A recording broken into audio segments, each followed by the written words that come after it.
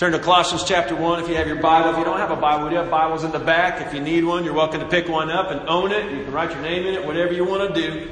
And we've been to the book of Colossians, specifically looking at Jesus and how good He is. And I was going to give you a test this morning because these are important things to know. We've been calling it Jesus 101, but I'm not going to do the test this morning. We're just going to jump right in. But some of the things that's been saying about Jesus is that He was fully God and fully man, that He created the entire universe. He did that by His Word, and that He holds it all together.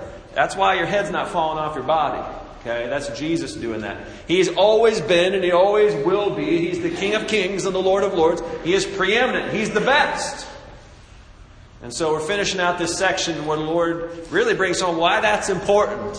Why that's important. We're going to be in Colossians chapter 1, starting in verse 19. It says this about Jesus. For in Jesus, all the fullness of God was pleased to dwell, and through Him to reconcile to Himself all things, whether on earth or in heaven, making peace by the blood of His cross. I'm going to focus first of all on that verse 19. It says, for in Jesus all the fullness of God was pleased to dwell. That's how this section started off. When it said in verse 15, He's the image of the invisible God, the firstborn of all creation. It's saying again, He was fully God. That all who God is and all that the Father is also is Jesus. And it was pleasing for the Father that Jesus might fully contain deity. That He was fully God, fully man, and accomplish what He would. We have several portions in Scripture where we find out this is pleasing to the Father. Remember, when Jesus was baptized and He came up out of the water, there was a voice from heaven that said, "This is my Son, I'm pleased with Him." Likewise, when Jesus went up on the Mount of Transfiguration, there was a voice that said, "This is my Son, I'm pleased with Him." He was pleased. Why was the Father pleased with Jesus? It's because the Scripture tells us, and I'm going to go to Hebrews chapter 10. It says this concerning Jesus in verse 5. Consequently, when Christ came into the world, He said, "Sacrifices and offerings you have not desired, but a body you have prepared for me. In burnt offerings and sin offerings you have taken no pleasure. Then I said, Behold, I have come to do your will, O God, as is written of me in the scroll of the book." See, when it came time for there to be a sacrifice for sin, God didn't send something that couldn't do the job. He sent the one who could do the job. And Jesus said, "You didn't desire sacrifices and offerings for bulls and goats, or you didn't desire money. A body you prepared for me because I'm holy. I can do it. A body you prepared for me." And so it says He went and He obeyed fully the Father. He laid down His life. And since Jesus would fully obey the Father was pleased with that. He's the only one who could fully obey the Father and be what was needed on that cross. Amen. You know when something's not just right? It's sort of okay. Like the other night when Katie and I, we went out on a date. We got some great babysitting. Thanks, Daniels. And we went out for steak. And we ordered our steak and we were going to get a good meal. And the steak comes out and we're sitting there. And the waiter's really funny because he had come over at the beginning and he said, he was trying to talk us into ordering things. He says, "You better try that. That's real tasty. That's real tasty." So he comes back later to find out if things were tasty, right? And he asked me, he says, "Sir, how's your steak?" And mine was perfect. I mean, it was just the way I'd ordered it. Medium well was how I wanted it. Came back medium well. It was warm. It was seasoned. I was like, "My steak is perfect. Thank you." And he turned and said, "Ma'am, how's your steak?" He asked Katie. And she said, "Well, it's okay." And he was already walking away, assuming hers was great too. And suddenly he stopped and said, Wait a second. Your steak is okay. What do you mean by it?" She said, "No, it's okay. It's fine." He says, No. We want it to be perfect. Like, what's wrong with it?" She said, "Well, mine was medium well too, and I think it's cooked too much." He looked at it and said, "Yeah, what have they done to that steak, you poor woman? Let's go get you the right steak." See, just okay wasn't great. It wasn't perfect. And when it came to you and I having a sacrifice for our sin, God couldn't come and say, "Well, they need a sacrifice, something to take care of their sin, so let me just give them something that's just okay." You see, that wouldn't work. We had to have the best. We had to have it perfect. Amen. And you might think, well, the works that I do, that might just be okay. That'll get me through. No. Just okay is not good enough when it comes to salvation. It had to be perfect. And so there was only one, Jesus, who could come and put his life on the line because he was God become man. He was holy. He was righteous. He was all of that. And he came and walked the earth and died on our behalf. And so because he fully obeyed the Father, it pleased the Father because that was the one person who could do it. It wasn't just an okay sacrifice. He was put up there like a piece of steak. That was perfect. He bled out and died. It was God's pleasure in him then. The Father looked at his Son and said, I'm pleased with you. The thing about Jesus and him being a pleasure to the Father is that all of us can try in the same way then to be good for God. We can say, I'm doing all the rules, I'm following the 10 Commandments, I'm doing everything my parents told me to do, and you'll still feel the weight of not pleasing God. In fact, some of you are living off of feelings that you've had growing up from your parents because you always felt you weren't able to please them, right? You ever have somebody that you just can't feel like you can please? It's like the other night I was at a neighborhood get-together, a barbecue, and I was talking to this guy who was just introduced to me. It was like there was nothing I could do in the conversation to make him feel pleased with me. It was like he just did not want to be in that conversation. I tried being kind. He was looking around. I tried telling my great and funny jokes. No, he wasn't having it. I asked him about his life. No, there was nothing I could do to please this new acquaintance. And finally he saw somebody he knew and was like, see you later, dude. It was so, and I was bothered by that because there was nothing I could do to please this guy.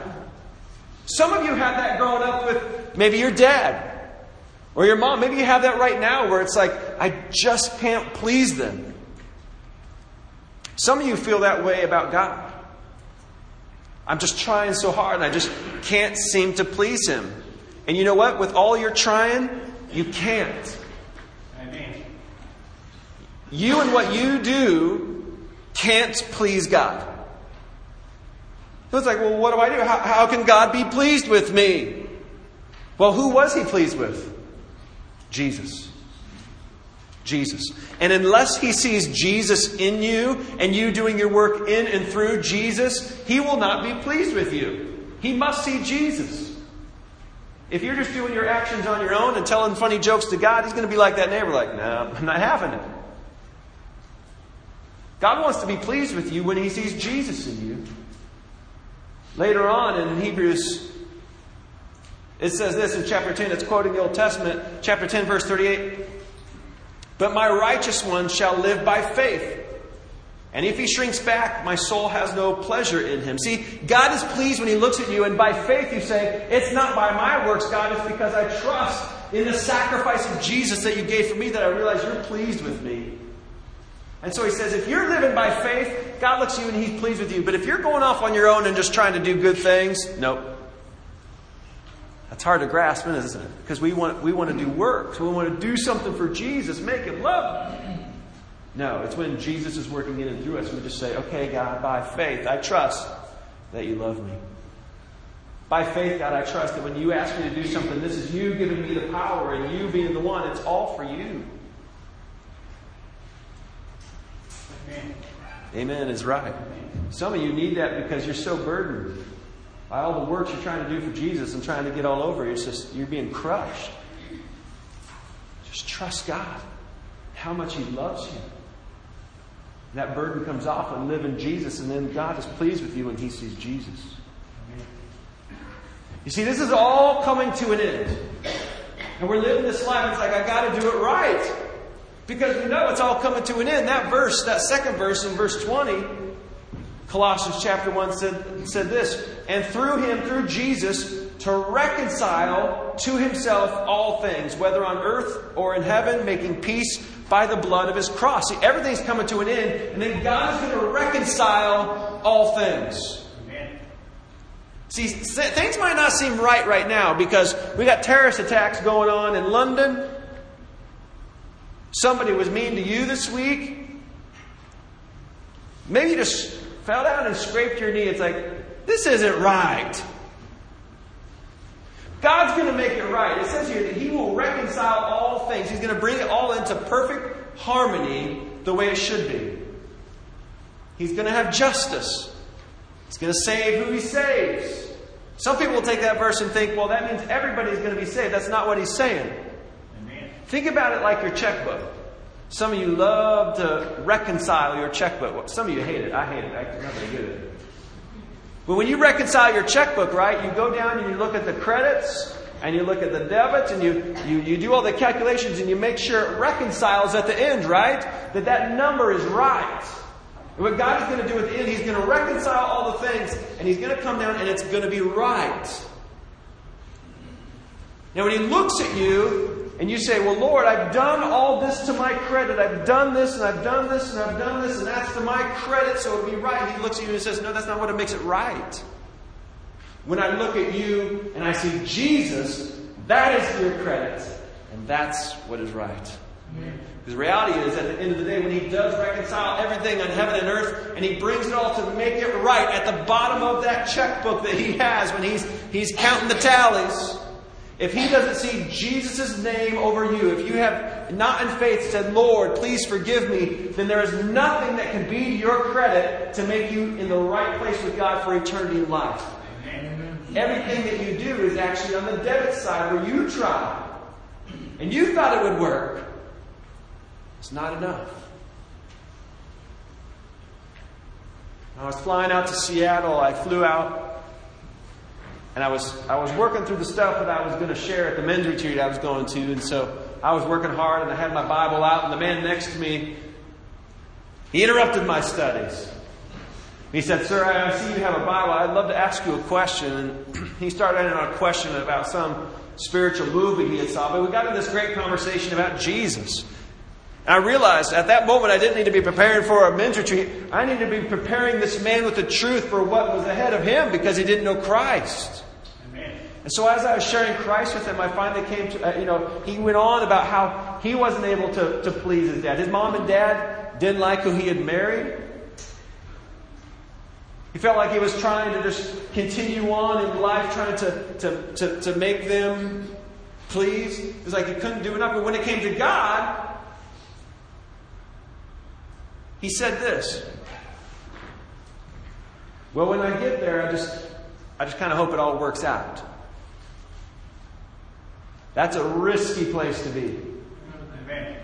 Because it's already been worked out. What he did was he worked it out through all the things we've been seeing in Jesus, that God became flesh, died on that tree, and then presents that blood instead of ours for the sacrifice of sin. He already worked it out. And what he says is, when you ask the Lord for forgiveness, He takes the blood of Jesus, washes you clean, and you're set.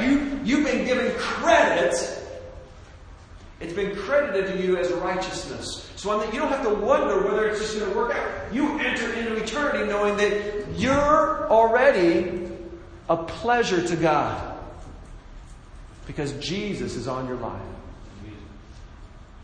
You're not fearing that day when you stand before the judge and he says, are you in or are you out? Because already, by what He's done, He's made you in. He's brought you into His family. He's brought you into His kingdom. He's made you one of His. So that when that reconciliation comes down at the end, you don't have to stand there and say, I hope it worked out. He will stand there and say, you know what, I worked all that out for you. You trusted and believed that. And now come home with me. And I went on with this man and I told him about Jesus and how much he loved him. And there was nothing that he could do, whether in his airplane seat or when he landed, that would make God love him more or less. It was purely on grace. And that took off all the burden of him having to try to do something to earn salvation. You know what he did? This. His jaw dropped open. And even though grace is such a almost unfathomable thing to realize, because when God comes to you with grace, He says, I'm totally and utterly forgiving your sin. There is no debt. I just love you. It causes us to say, really? It may cause our jaw to drop open. Man, the human heart is stubborn. Amen. Because we realize how hard it is to forgive somebody. We know what it's like to be injured. We know what it's like to be abused. We know what it's like to be sinned against. And when somebody comes our way and they have sinned against us, and they may even be repentant and sorrowful for what they've done, but we look at them and say, not after what you've done. Now, I know that's the truth in a lot of your life, because people will come up to me and you will talk about circumstances that's happened back in your life decades ago, where you are still holding it over somebody. Somebody injured you. Somebody caused harm in your life. Somebody may have abused you, and it was wrong what they did. And you may speak about forgiveness, but the way you talk about them and how it's done, no, you haven't forgiven them. Let me tell you something. You will not walk forward in peace in that relationship until you forgive them. Why? It's hard to forgive, isn't it? And because it's hard for us to forgive others, it's hard for us to look at God, and when we really realize how sinful we are, to look at Him and say, now I trust you're going to forgive me. But the reality is He so desperately wants to. He wouldn't have gone to all that great pain and the distance He went to and all that it took for that sacrifice to forgive you if He did not want to forgive you. And as the Lord has forgiven you, He's then called for you to forgive others. Not because you have the strength to, but because you're living in faith and that pleases God and you're able to forgive other people. Amen. Some of you need to go back to your moms and your dads and say, I want to reconcile with you. I want to make it right. And the way you can do that is to remember that when God looked at you, He says, you know what? I've made it right. I've forgiven you. So now you can go and forgive others. And when you walk in faith like that, I guarantee you the weight comes off. And you walk in freedom, walking forward to the end, when God is going to reconcile all things in heaven and earth through Jesus and His body that was on the cross, and make everything right, and you'll go into there right.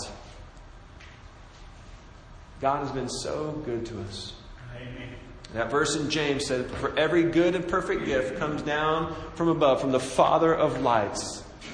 And there was no better gift that came down from the Father than His own Son, who was crushed under the will of the Father, so that you and I could experience His great forgiveness. Amen. And as we understand His forgiveness, and as we prepare to maybe go out and not do things in our own power, or forgive in our own power, or go be Christians in our own power, put on VBS. We go out in Christ to do these things. And all of it is a spiritual act of worship, saying, here's my life, Lord, take it. Some of you need to say in your heart today, here's my life, Lord, take it. I call upon your forgiveness. Please make me right in your eyes and reconcile me now. You need to start walking with God. It says in the Scripture that there was a man named Enoch. He walked with God. In Hebrews it says that it pleased God because he was just walking in faith. And in the follow-up verse in Hebrews chapter 11 verse 6 says this, for without faith it's impossible to please God.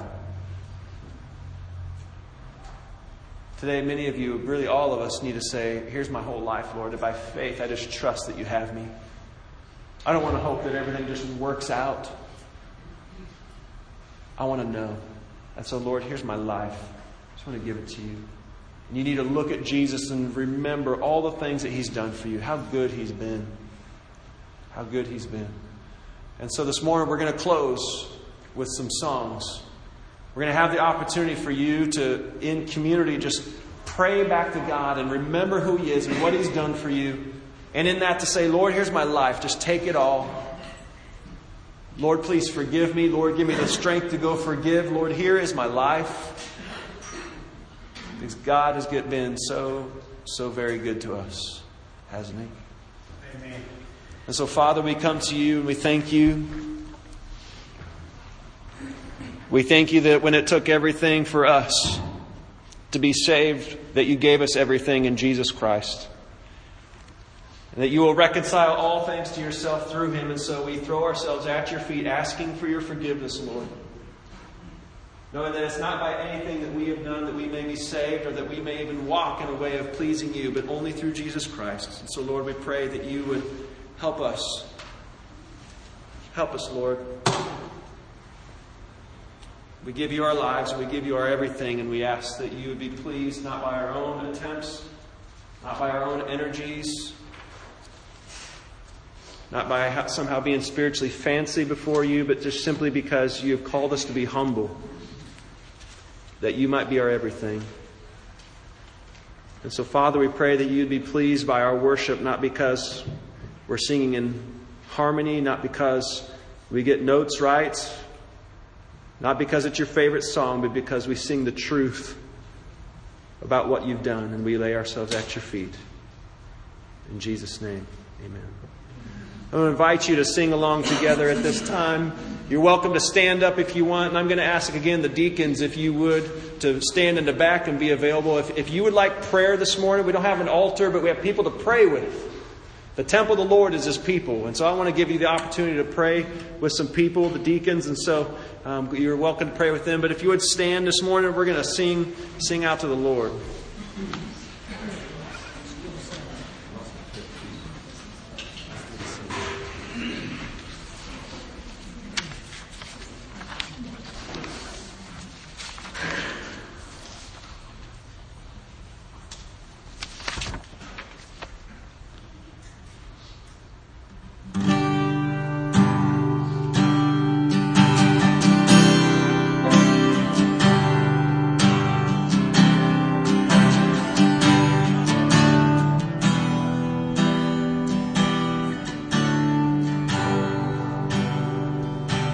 Stood a sinner